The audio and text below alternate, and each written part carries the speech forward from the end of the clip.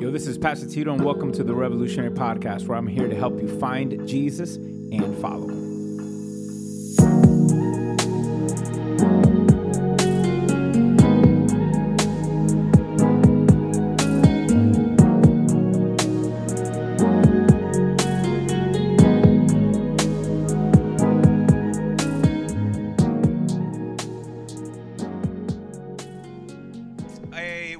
Prayer, right? Or a study on the Lord's Prayer. And now we're going to get to the part that a lot of us like and a lot of us are interested in, which is us, all right? Now we've done the first half of the Lord's Prayer. Now we're going to get into the second half of the Lord's Prayer. And the second half of the Lord's Prayer has a focus. It's about us. It's about our needs. And over the next couple weeks, we're going to talk about our physical needs, our spiritual needs, our moral needs. But this is the part that everyone gets excited about. Because why? It's your turn to ask for something, right? We've been talking about how the first three things, which maybe some of you guys grew up knowing since forever, right? Lord, may your name be honored as holy, Father in heaven. May your kingdom come, may your will be done, right? All of those are describing the things that God wants. And it's the things that we put there. But then there's that element of, all right, give us this day our daily bread. Forgive us and deliver us. See, I'm going to confess something to you guys. Ready? I'm going to confess something to you. It's easy to pray for our needs, right? And that's not a shocker, right? It's very easy for us to pray about the things that we need. Anybody got an issue with that? No, right? When you need something, it's very easy to pray, God, I need this. Help me, I need this. It's very easy to do that. Very easy to do that. But at the same time, all right, it's also hard because if we just jump right into our needs, if we ignore the fact that Jesus said, hey, these three kind of intro prayers matter more than you think, and if you always just do a beeline straight for your needs, you actually make it harder for yourself. And in fact, you're kind of praying in reverse. You're praying backwards. And I want you guys to understand that, does God care about our needs? Yes, he does. I mean, this is a perfect example of it because Jesus says, pray like this. And at one point he says, pray, Lord, pray this way. Give us our daily bread. Forgive us and deliver us. That's our needs. And so God is literally giving you permission to pray about the things that you need, but you have to be careful. Because, see, look, I experienced this. I experienced this a lot. And because I was super hyper-focused in this study, man, I'm failing at this right now. I started to realize this. You know, it's so easy for me to go, all right, good morning, Lord. All right, Jesus, here's what I need. And then, oh, man, I just did it. Now, if you ever get this moment of, God, help me. Okay, you don't have, there's an emergency. Someone's breaking in my house. Heavenly Father, hallowed be your name. Your kingdom come, your will be done on earth and as in heaven. Okay, help me. Okay, look, there's certain times that when you need to pray, you don't have to run through the garden like that. You don't have to go through all of those little things. But again, it's a habit. This is the habit of praying. Because, see, again, what we've been highlighting so far is it's easy for us to care and be concerned about our needs. Notice how many of you have noticed how difficult it is. Like, wow, I'm actually not as concerned about God's needs and wants than I thought I was. Like, oh my gosh.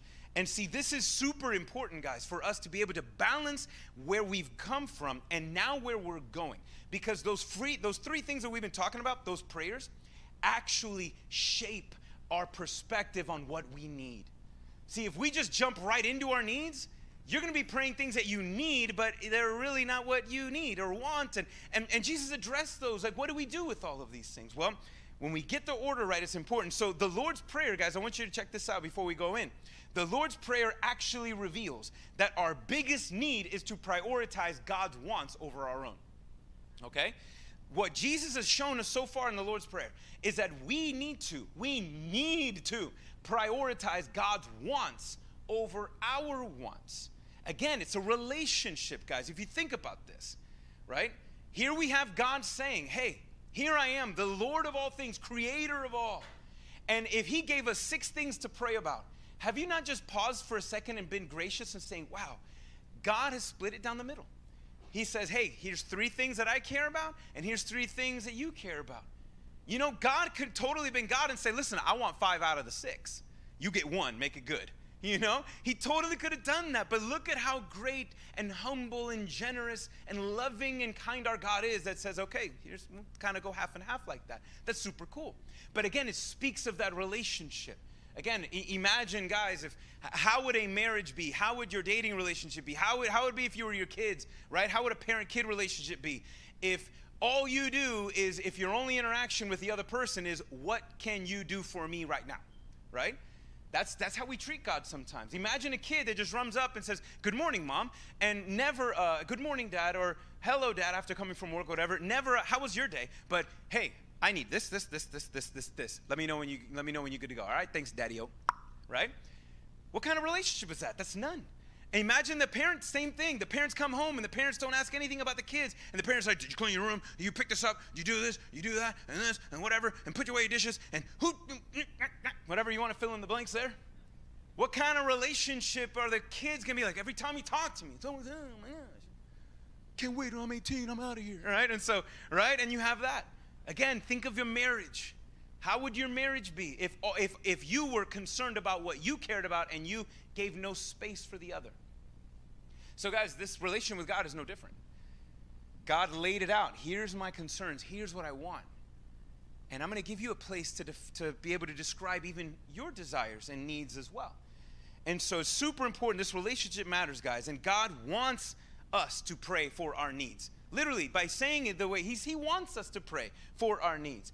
We just need a better understanding of what those needs should be. You feel me on that one?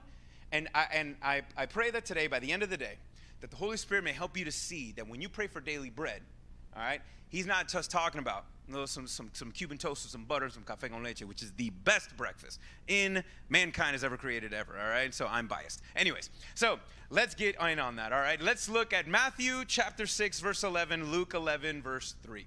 Now, I'm going to put both on the screen so we can see them side by side, okay? Because they're a little different.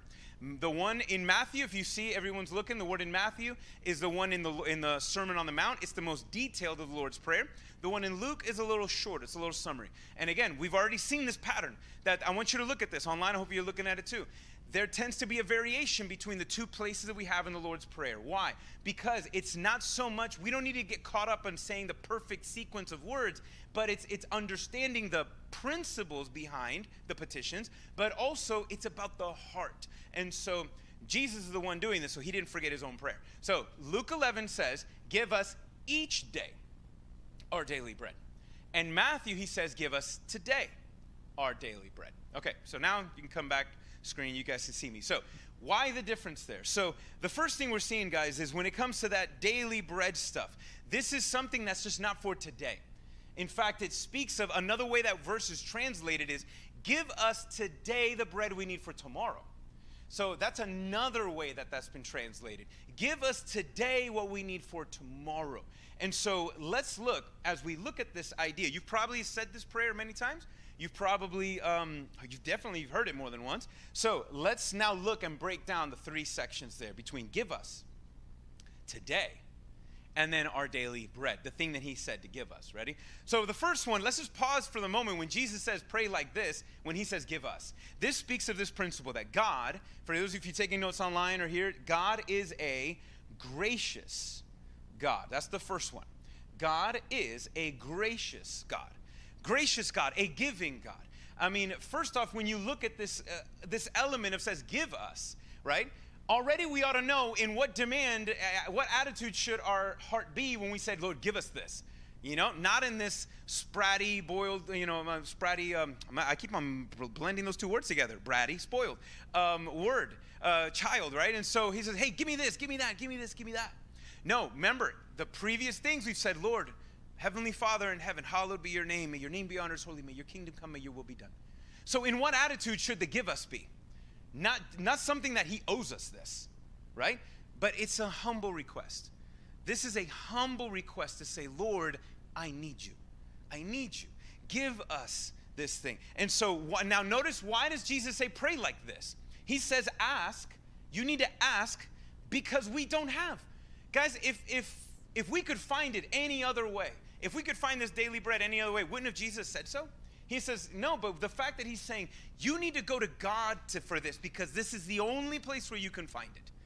there is something that, there is a kind of bread that you can find in Publix. That's for all the non-Florida people, all right? Publix is taking over the world, man, all right? Best sandwiches in the world, all right? So, right, and so Publix, man, this is bread that you can't find in a bakery, find in anywhere else. So you can't make at home, for those of you that like to do that. There is a kind of bread that only comes from God. And so here, I want you guys to remember this, and the fact that when we're asking, give us, it's because we don't have it. We can't find it. We can't manufacture it. We can't do those things. And not only are we supposed to ask because we don't have, but God invites us to ask because he wants to give. Can you just process again who is this God? That he desires, he wants us. He wants to give this bread. But you kind of notice that he can't force feed this to you. You got to ask. You hear this? There's this relationship. There's this invitation. God's not going to be like, like some parents, right? I remember we did the same thing. We're like, all right, here comes the airplane. Open wide. Here comes that daily bread. God's not going to be like that. Or he's not going to be like, eat this or you're grounded. He's not going to be one of those. He's not going to force or manipulate. But God wants us to be able to have that. He wants to give this to us. But how does this giving look like? How does this giving look like? Because God gives us it, but how does he give it? Now, there's someone, Vance Havner is a quote I'm going to read today. I've heard this said by different people, so I don't know who the original person is, but Vance Havner had this interesting quote, and we're going to put it on here. Say, look at this. God gives the birds. God gives, he feeds the birds, but he doesn't toss the worms into their nest. God feeds the birds, but he doesn't toss the worms into their nest. Why bring this up? Because a little bit after the Lord's Prayer in Matthew 6, Jesus says, hey, pray in this way. And when he's done, he's like saying, listen, I need you to pray in this way. Don't worry. Like, don't worry about the little things in life. Don't worry. And then he actually talks about food. Don't worry about what you're going to eat today, or don't worry about how you're going to get dressed today. Jesus says God dresses the flowers and God feeds the birds. And if he feeds the birds, won't your heavenly Father feed you? Won't your heavenly Father, help you, take care of you? By the way, interesting enough, if you've, so far we've been looking at Matthew 6 all year today. And from beginning of the Lord's Prayer and to even after the Lord's Prayer, the word Father is mentioned like over half a dozen times. Because he wants us to remember, who are you asking? You're asking your heavenly Father for something. What is this? And so, but again, like a good dad, he's not going to spoil you. All right, look at this. How does God feed the birds? Well, he doesn't toss the worms into their nests. What do birds have to do? Guys, what do birds have to do? You guys are smart. They got to do what? Right? They got to, They got to get out. They got to fly. They got to go find it. They got to hunt for it. Right? They got to look for it. It's there. And so did God really feed them? How does he feed them? Well, God has created the world with so many things built inside of it. And nature depends on nature for its survival. And because God is a creator of all things, birds depend on God for their survival. You see what I'm saying? Because God is the one who made all things. And so that image is an interesting one, guys. Because it involves, again, that participation of ours. There's that daily bread, and God has it, but we have to step out of the nest of our selfishness, step out of the nest of our, self-focus or whatever, and we got to go get. Now, we're going to talk about that daily bread in a minute, but look at these two verses. Let me read one to you. 2 Thessalonians 3:10 speaks a little bit to this same connection. Look at what Paul says to this church.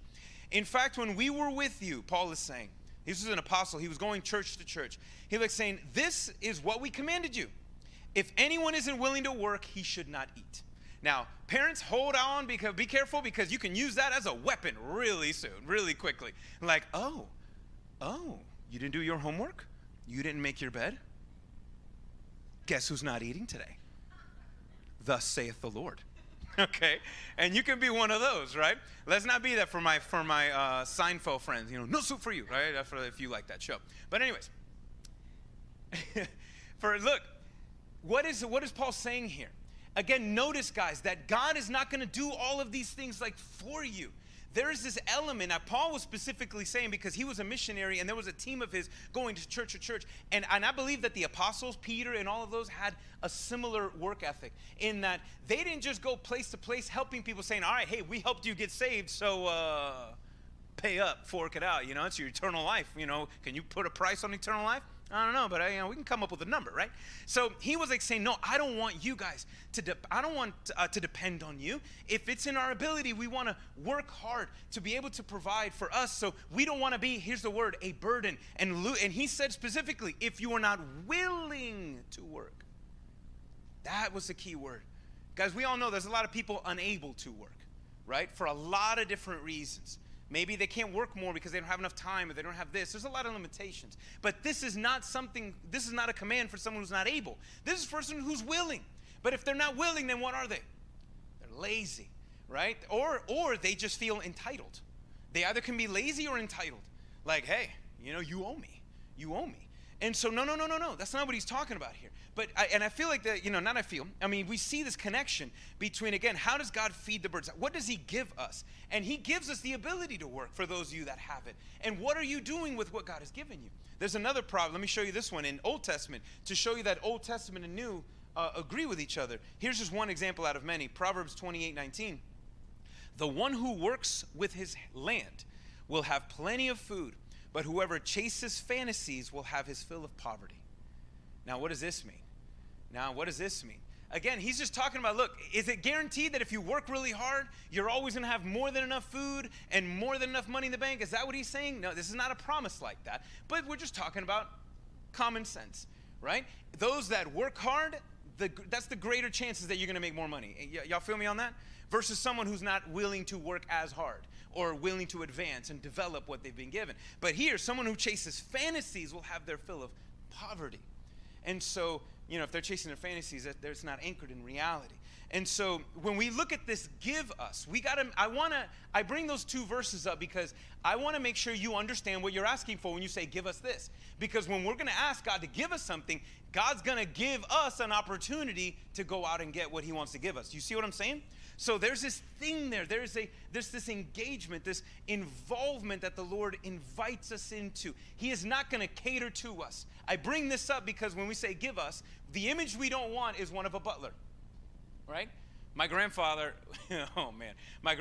when he had broke his hip at the very beginning, someone made the genius decision to give that man a bell, okay? A bell.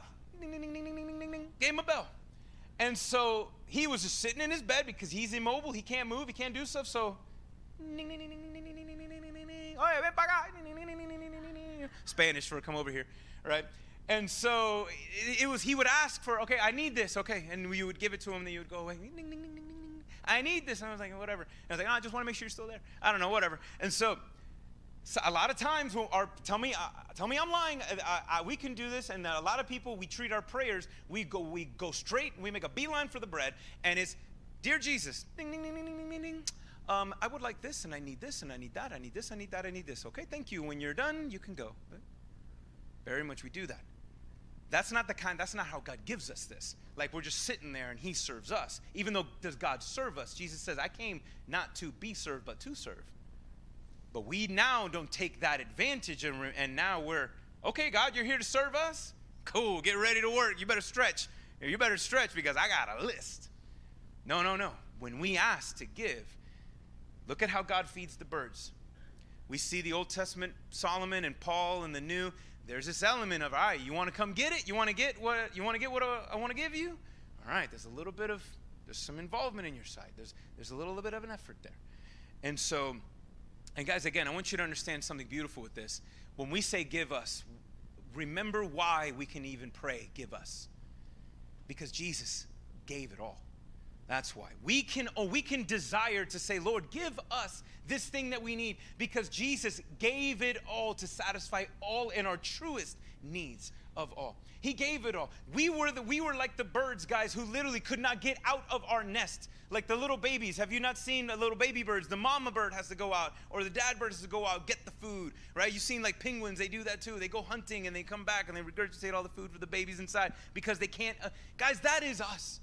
That is us. We are unable to survive on our own, and we are there helpless and hopeless. Yet Christ left the throne to be able to die on the cross and obtain the victory over sin and death so that he can come to us and give us life. So remember, when you're asking God to give you something, remember what he's already given you if you've already trusted in Christ. He has given us so much, so much. So that's the first one. We're looking at God gave us. And so what does Jesus say? Give us when? Give us today or each day, right? Or for tomorrow. Give us today. So this speaks of, look, that God is a trustworthy God. This is a trustworthy God. Notice it's in the moment right now. And that word today or each day is, again, notice that it's not just rooted in this 24-hour period. When he says pray in this way, he's not just focused on just this.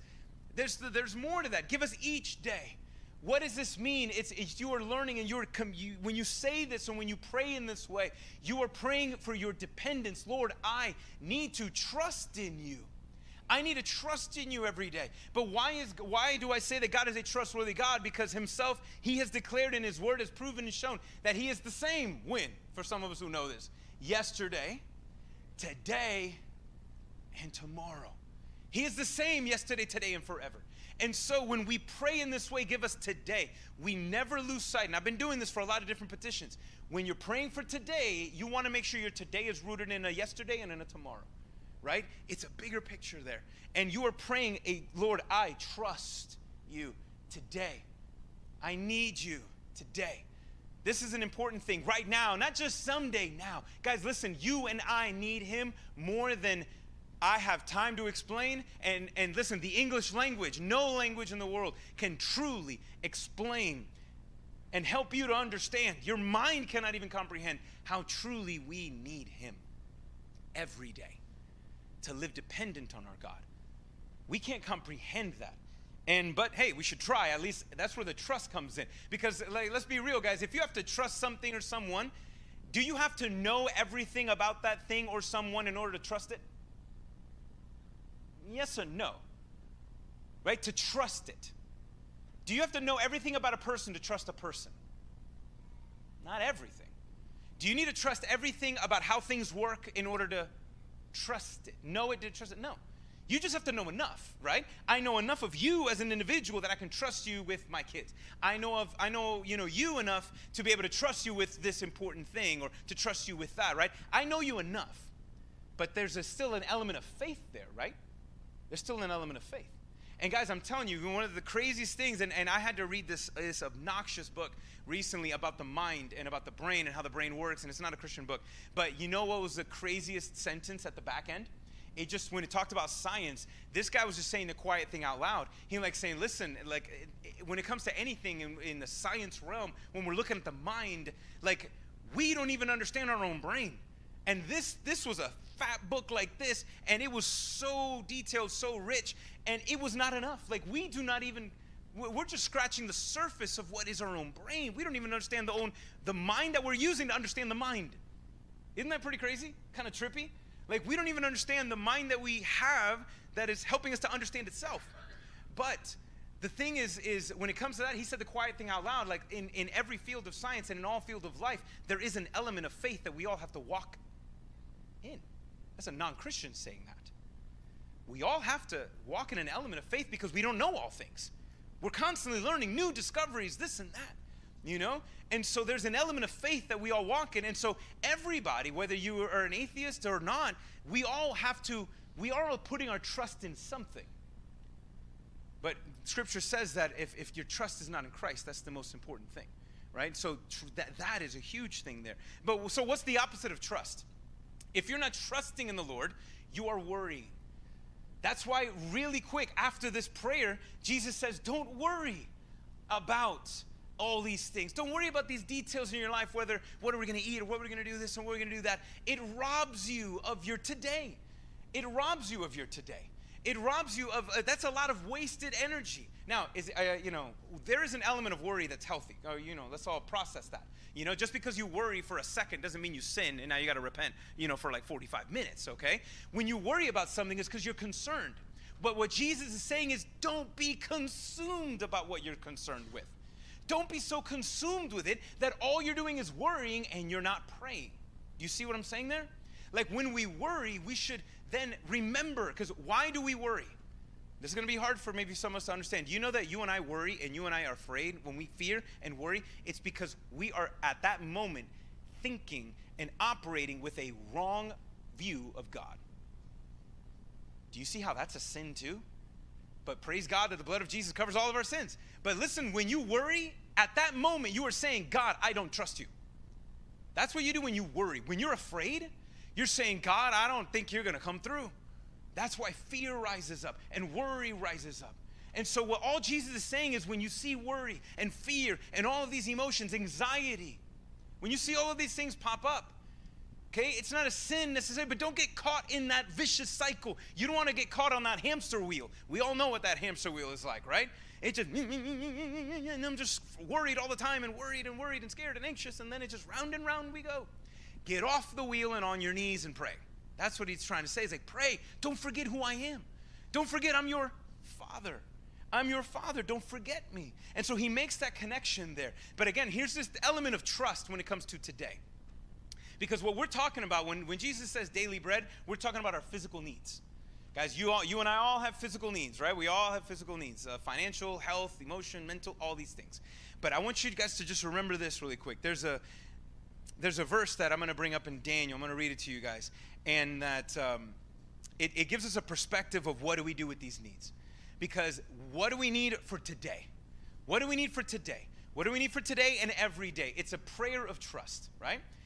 But what happens, and this is before we get into the bread, I want to address this. What happens if God does not come through today the way we hoped he would? That's a good one. What happens? What do we do if God is not coming through today in the way that we wished he could, we hoped he would, we need him to? Well, there's one great example. It's found in Daniel chapter 6. Daniel chapter 6? Daniel chapter 3, verse 17 and 18. I want you to look at these individuals who kind of live this life with this prayer mentality. The Jewish people at this time, and this is hundreds of years before Jesus, the Jewish people had been conquered by Babylon. They had been conquered by a foreign nation. Why? Because they rejected the Lord. They didn't go to him anymore. They didn't honor his name as holy. They didn't want his will. They didn't care about his word. They wanted to worship the other gods. They wanted to worship themselves.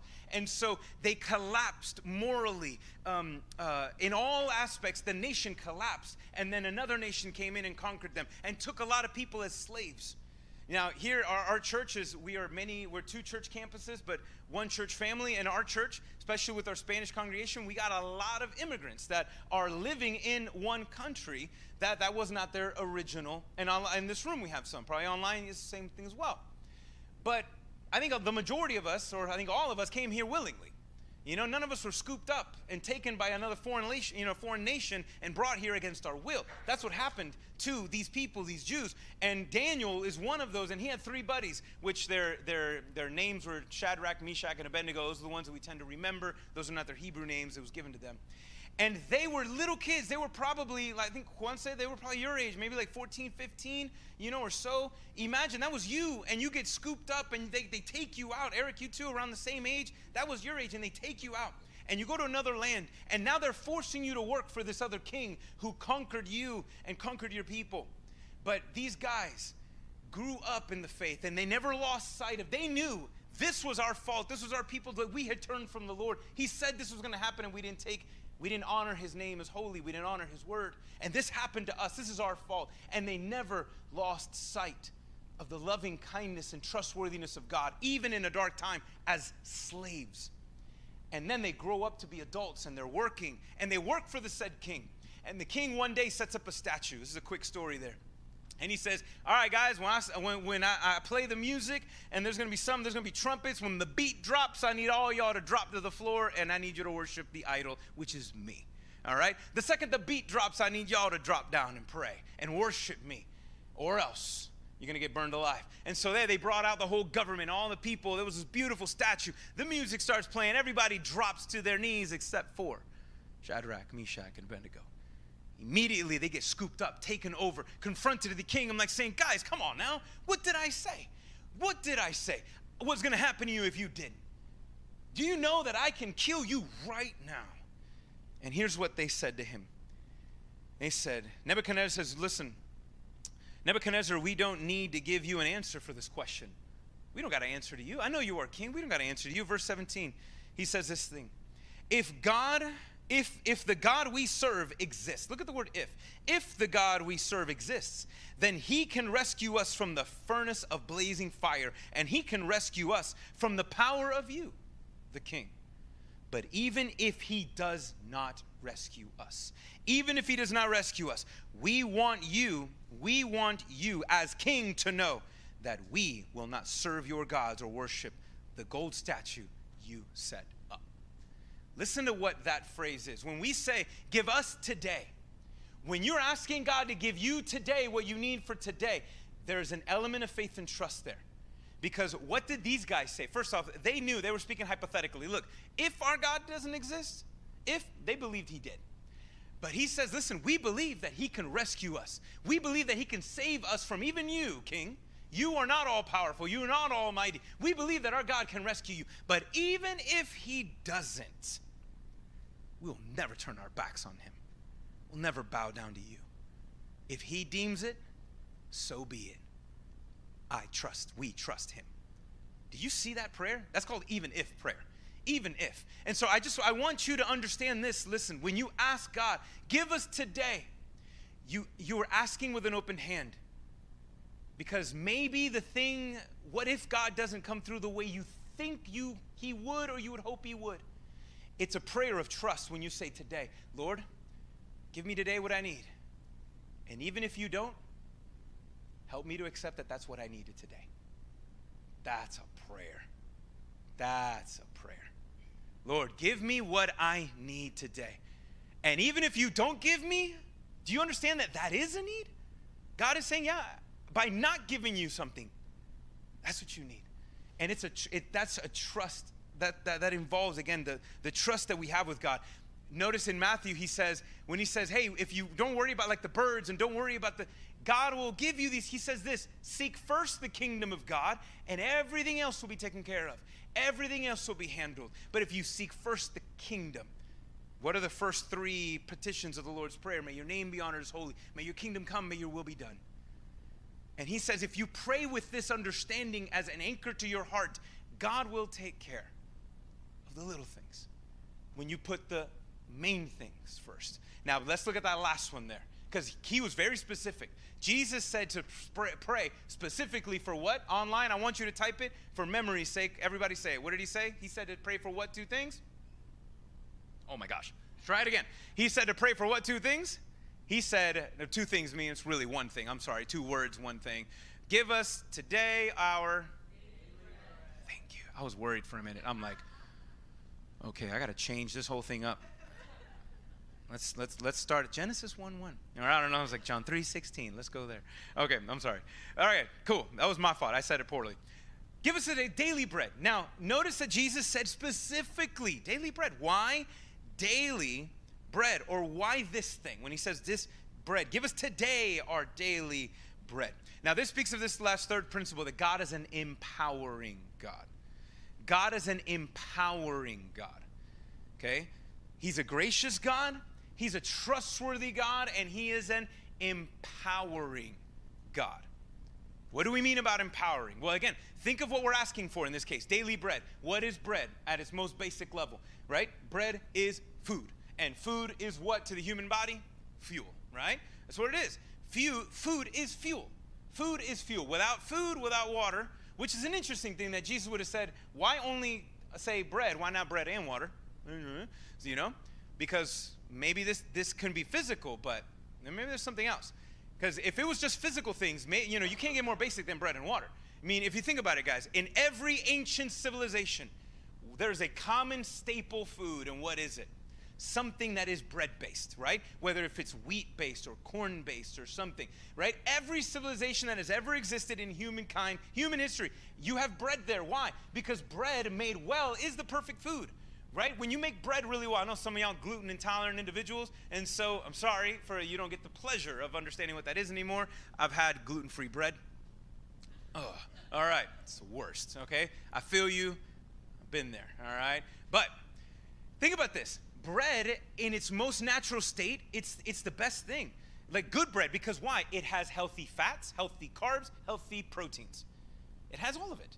You know, bread is very important. It is a very important thing. And so, but also bread speaks of, again, the basic, you know, the bare necessities of life. For those of you that now are going to sing the Jungle Book song for the rest of the day, right? The bare necessities of life. When Jesus says, pray for daily bread, that's what we're praying for. He says, pray for daily bread. Notice he says, don't pray for cake. All right, what's cake? Do you need cake? You'd love cake. Cake would be nice, right? But guys, imagine if your whole diet was cake. If your whole diet was cake, how would your body, your mind, everything be, right? You'd be all over the place, right? Some of us are that way because we've liked cake too much for too long, okay? And so, yeah, I still got some leftover cake there. I haven't shaved off there, right? 39 years, almost 40 cakes and counting, all right? And so, that's cake. But notice he says, don't pray for cake. Pray for what, guys? Say it again. Pray for what? Bread. Pray for bread, the most basic of things, the most elemental stuff. And so when we think of our needs, now here's your physical needs. Let me give you a parameter here. You know what Jesus is also saying is that when you want to pray for your physical needs, make sure you're focusing on the things that matter most, the most basic things.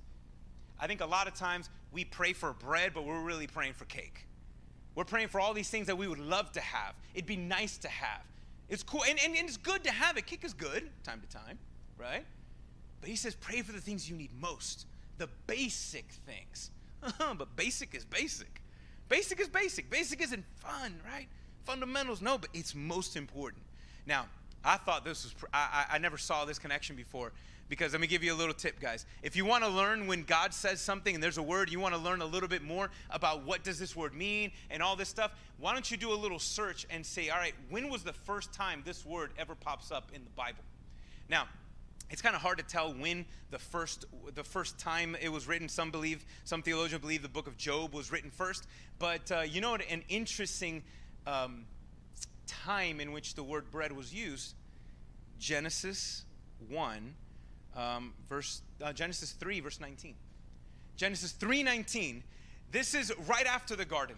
All right, Adam and Eve have sinned. Adam and Eve have broken God's law. Literally, all hell broke loose when they broke the commandment of God and ate from that thing. Now everything is all crazy. And God then judges Adam and says, Adam, what happened? And then, all right, you're going to pass that off onto her? All right, Adam, I'll be right back. Eve, he just threw you under the bus. All right, fellas, don't do that. All right? And so literally, God is like, you know, God threw Eve and God under the bus.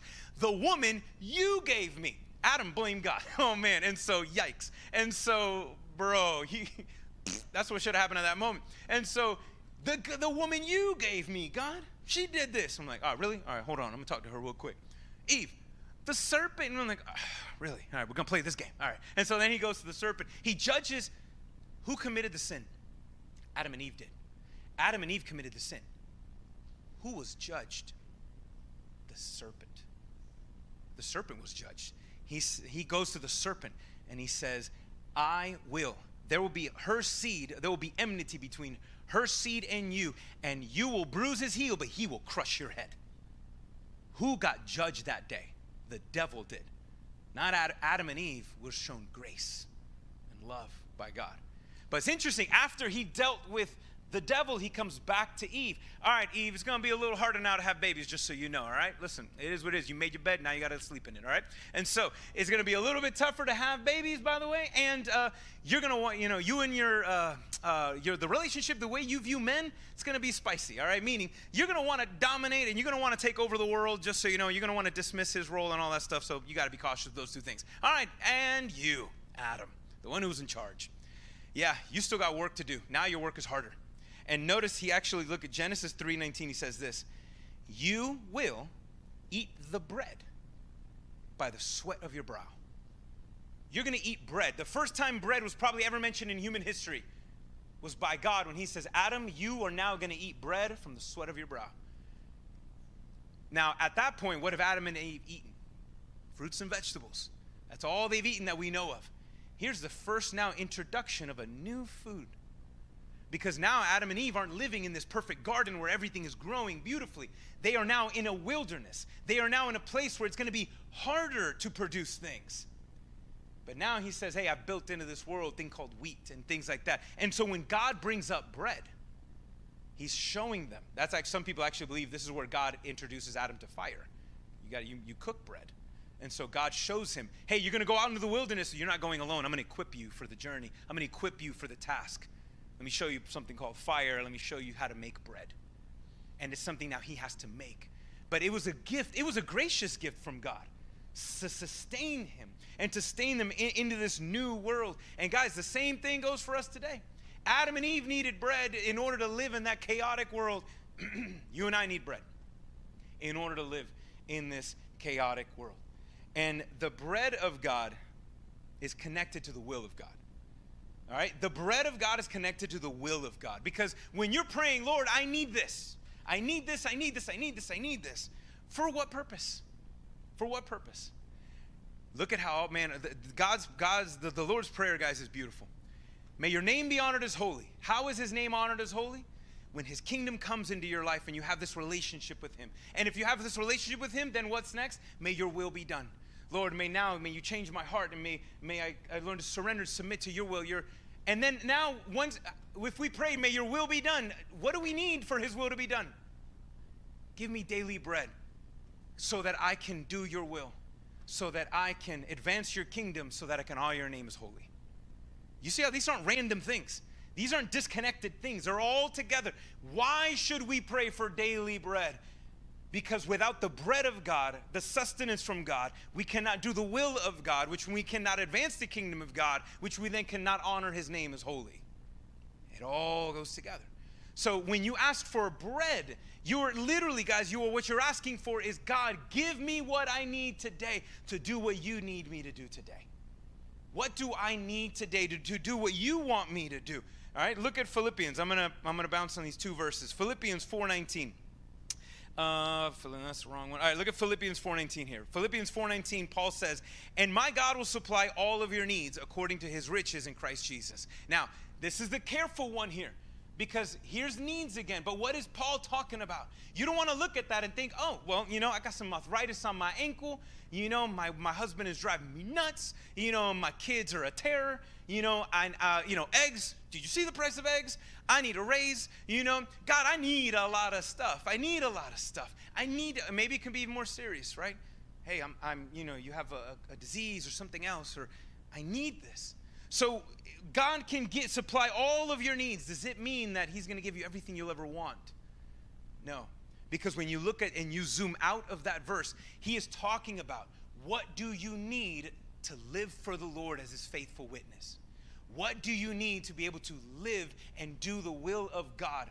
And what is God's will for all of us? To know him and make him known. Don't overcomplicate it. It's what it is. And so he will supply all of what you need to do that. He will supply all of those needs. And let me give you one other one. Another thing that we tend to ask for? Here's another version of bread. Look at James. James 1:5, it says, if you lack wisdom, ask. If you lack wisdom, ask God. I don't know if you've ever heard of that, but did you know that? God is saying, ask for wisdom. That's connected to daily bread, by the way. Ask for wisdom, and he will give it to you, because God wants to give. Why is he saying it's okay to ask? Because God wants to give. The daily bread that you and I are supposed to pray about is actually wisdom on how to do the will of God. It's wisdom. It might not be, direction on do this, do that, move here, move now, like a GPS system. No, but it's enough wisdom to understand how to live in God's general will, to know him and to make him known. But hold on. See, a lot of times when we ask for, I quoted this verse a lot of times in this way, and I only thought, if I need wisdom, that means I got to make a big decision, right? Am I going to get married? Am I going to do this? Am I going to do that? Am I going to go here? Am I going to go there? Big decisions. I need wisdom, God. I want to make a wise choice. Are we going to move? Are we not? Are we start a business? Sell the business, right? Go here, get a new job, take that promotion, stay where I'm at, study this, go here, go there, move. I don't know. And we look at it, it was like, okay, well, so do we need wisdom? Okay, that's good, but is that what James was talking about? No. Now, God can give us help on making those decisions, but again, another thing, guys, if you want to understand a word, how else was that word used? James uses the word wisdom a lot of times in that letter. Let me show you the other one. This one's the game changer. James 3:13. James, look what James says. He says, if you need wisdom, ask. And then he goes in verse 13, it says this, who among you is wise and understanding? Meaning, you think you have wisdom? By his good conduct, he should show that his works are done in the gentleness that comes from what, guys? Wisdom. What is the wisdom he's talking about? The wisdom on how to live in the Spirit and living in the truth. It's wisdom on how to follow Christ, and then he keeps on going. But if you have bitterness, envy, selfishness, that's not from this world. He says even such wisdom does not come down from above. It is earthly, it is unspiritual, it is demonic. It is demonic. Meaning the wisdom that he's asking for is not, Lord, what decision do I need to make here? No, it's like saying, remember I talked about this a couple of weeks ago, who do I need to become? Who do I need to be? The wisdom, guys, is on, Lord, give me wisdom on how to live for you. Give me wisdom on how to know you. Give me wisdom on how to make you known and let other people know who you are. That is the wisdom that is connected to the will of God. The wisdom that we ought to seek is the bread of life that connects us to the will of God so that the kingdom can advance, so that his name is honored as holy. It's all connected. Okay, Pastor, but I got to make a big decision. I need to know, what do I do? Do I hire this person? Do I grow my business, or do I not? Do I wait? Do I make this investment? Do I do this? Okay, yes. I know. I get it. Those are all good ones.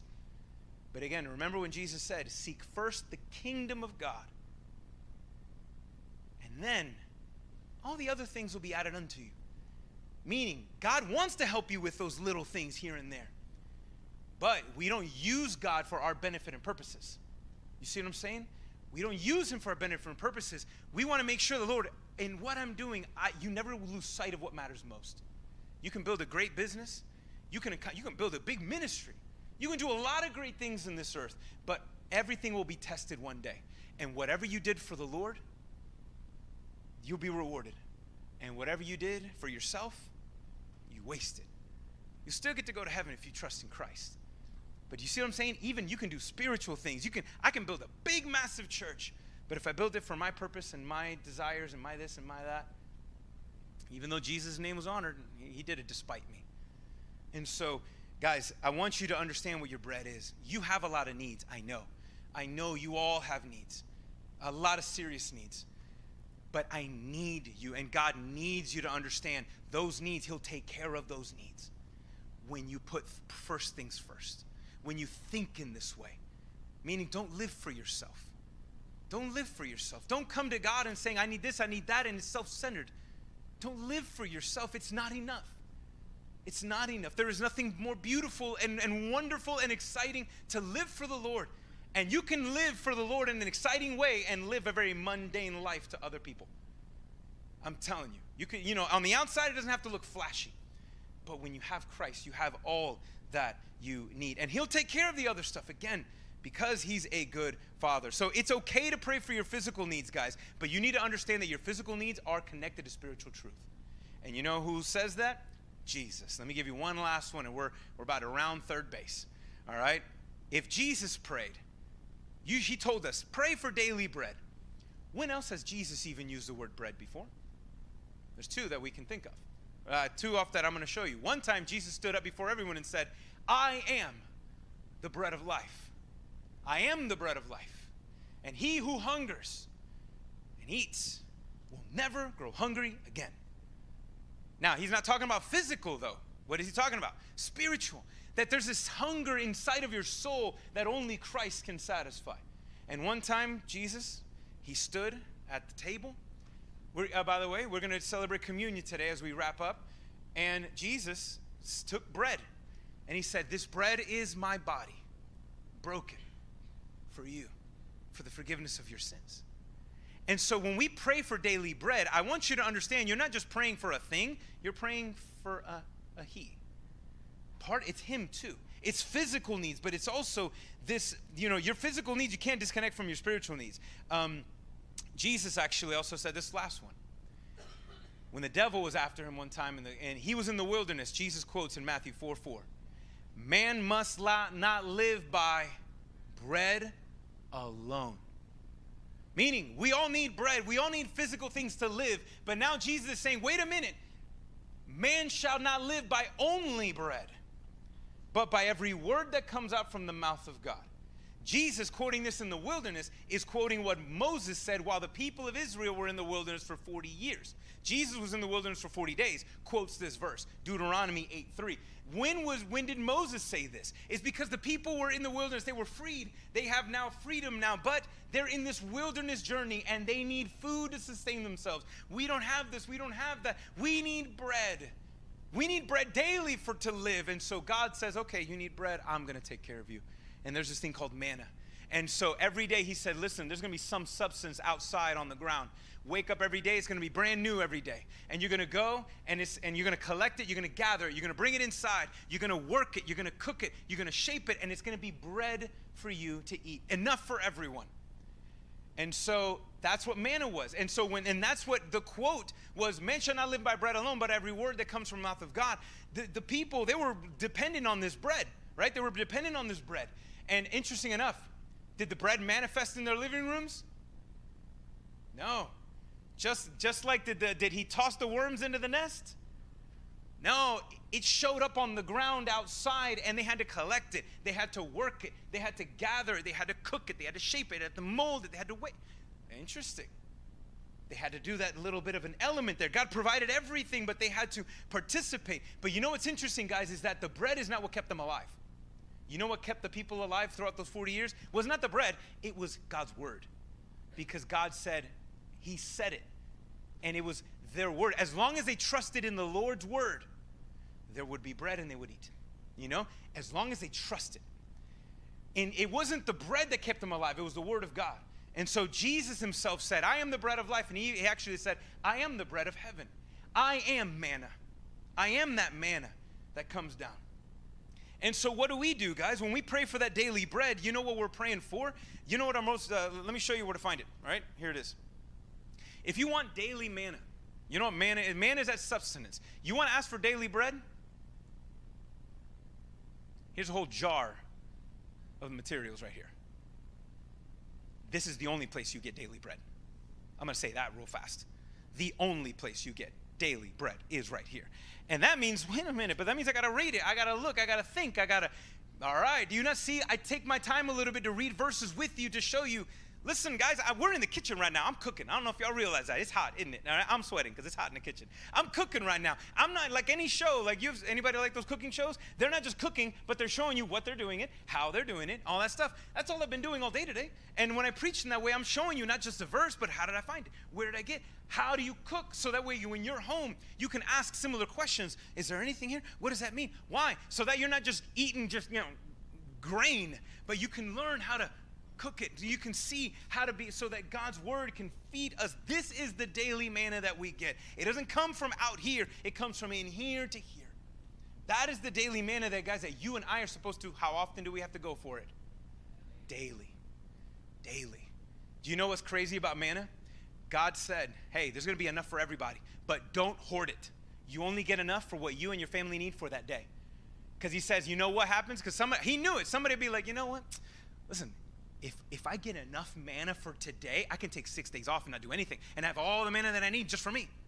And my family, I only have to work every day. And God said, no, if you do that, I'm going to make it spoil. And he forced it and it's spoiled. And because the thing, guys, is again, it's like same thing for us. Hey, if you're here on a Sunday, you're here to get some manna today. You're here to get bread from God right out the oven. But you don't like, I got enough for Sunday, so I can just wait till next. No, this is daily bread, not weekly bread. If it was weekly, he would have said weekly. This is daily bread. You ever heard the phrase, teach a man to fish? No, what is it? Give a man a fish, he'll eat for a day. Teach him how to fish, live for a lifetime. I'm teaching y'all how to make bread.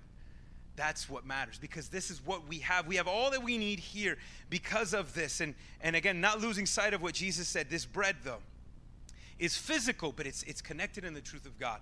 And Christ himself was that bread broken for us so that we could have life. And so, guys, the application for today is when you pray, give us this day our daily bread, which I pray that you start praying now. And we're going to pray it right now. What does it mean to give us this day our daily bread? You are asking God, Lord, you're recognizing this. You're recognizing that we need to trust God to meet our needs. Okay? God, I trust you to meet my needs. And you know what our biggest physical needs are? Right here. Our physical need, you guys do not understand, your physical needs are rooted in this spiritual truth.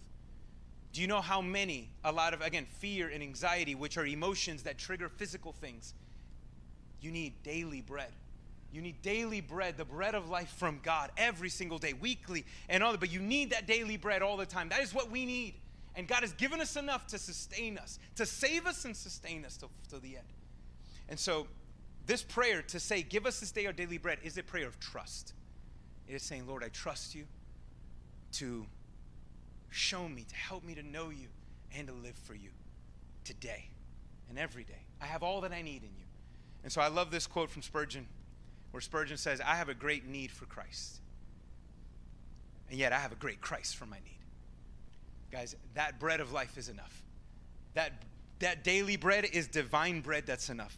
And when we pray in this way, what you're praying for is this. To pray for daily bread involves trust. And think of the daily bread as a compass, all right? What does a compass point to? It always points north, unless it's working. This one's not working, but whatever, all right? It points to true north, right? A compass is meant to point to true north. So meaning, if I need to get from point A to point B, but there is an obstacle in front of me, right? There's an obstacle in front of me, but I know I have to head in that direction. If you have a compass and you know where north is, you could head east. And you can head east and still find your way back as long as you know where north is, right?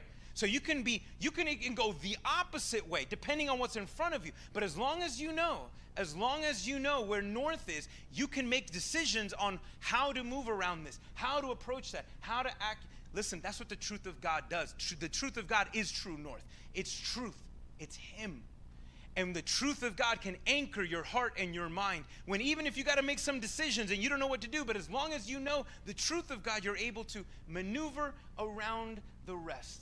True north, guys, this is what it is. It's pointing to us. We need the truth of God to guide us mentally, emotionally, physically. We need this bread daily. And God, notice He says, everybody should pray. Give us.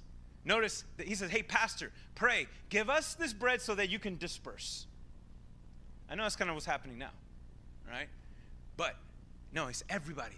Pray. Give us this day. May we all grow in the understanding of the word. So, guys, I've heard this phrase before, and I love to say it. It's, I'm just like you. I'm a beggar just like you. I'm hungry just like you. Any things that I'm learning on how to make the bread, I'm just passing along to you because I'm just like you. We're all the same. We're all beggars. I just know where to find bread. All right? I know where to find bread, but I'm a beggar just like you. I need this as much as you. And so, guys, we are all beggars. And God, our Heavenly Father, desires us to say, hey, pray for this and I will give you daily bread. I will show you through my word, and that word will transform you, fill you. It's all that you need. And so, guys, this is a prayer of trust. And the one way that you pray for daily bread is for your salvation. That you pray, Lord, save me of my sins. When Jesus says, I am that bread of life, maybe some of you are probably starving emotionally, physically, and you've tried everything, and it satisfies you for a minute, but the hunger is still there. It still lingers. It's not enough. It's because that hunger was meant to be only satisfied by Christ Himself. I've been there, and I thought I had trusted in God, but I just put, God was a side dish. He wasn't my main dish. God was a side dish. He was not the main. But when you make God the main, everything else is better. And so, guys, I want to challenge you. If you feel that way, listen, all you got to do to eat that bread, you just got to trust in the Lord, and He will forgive you of your sins.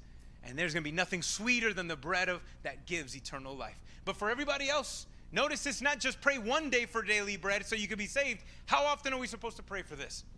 Daily. Daily bread, because the same bread that can save you is the same bread that sustains you. The same bread, the same God who can save you is the same one who can sustain you physically, emotionally, mentally, until the very end. Until one day, guys, there's going to be a banquet that's going to be laid out by Christ Himself. And we're going to taste and see how good truly God is. If this manna was sweet in this world, I can imagine what it's going to look like on the other. But what we have is enough. Christ has given us enough. Are we willing to ask for what He is saying? Ask for this, and I will give it.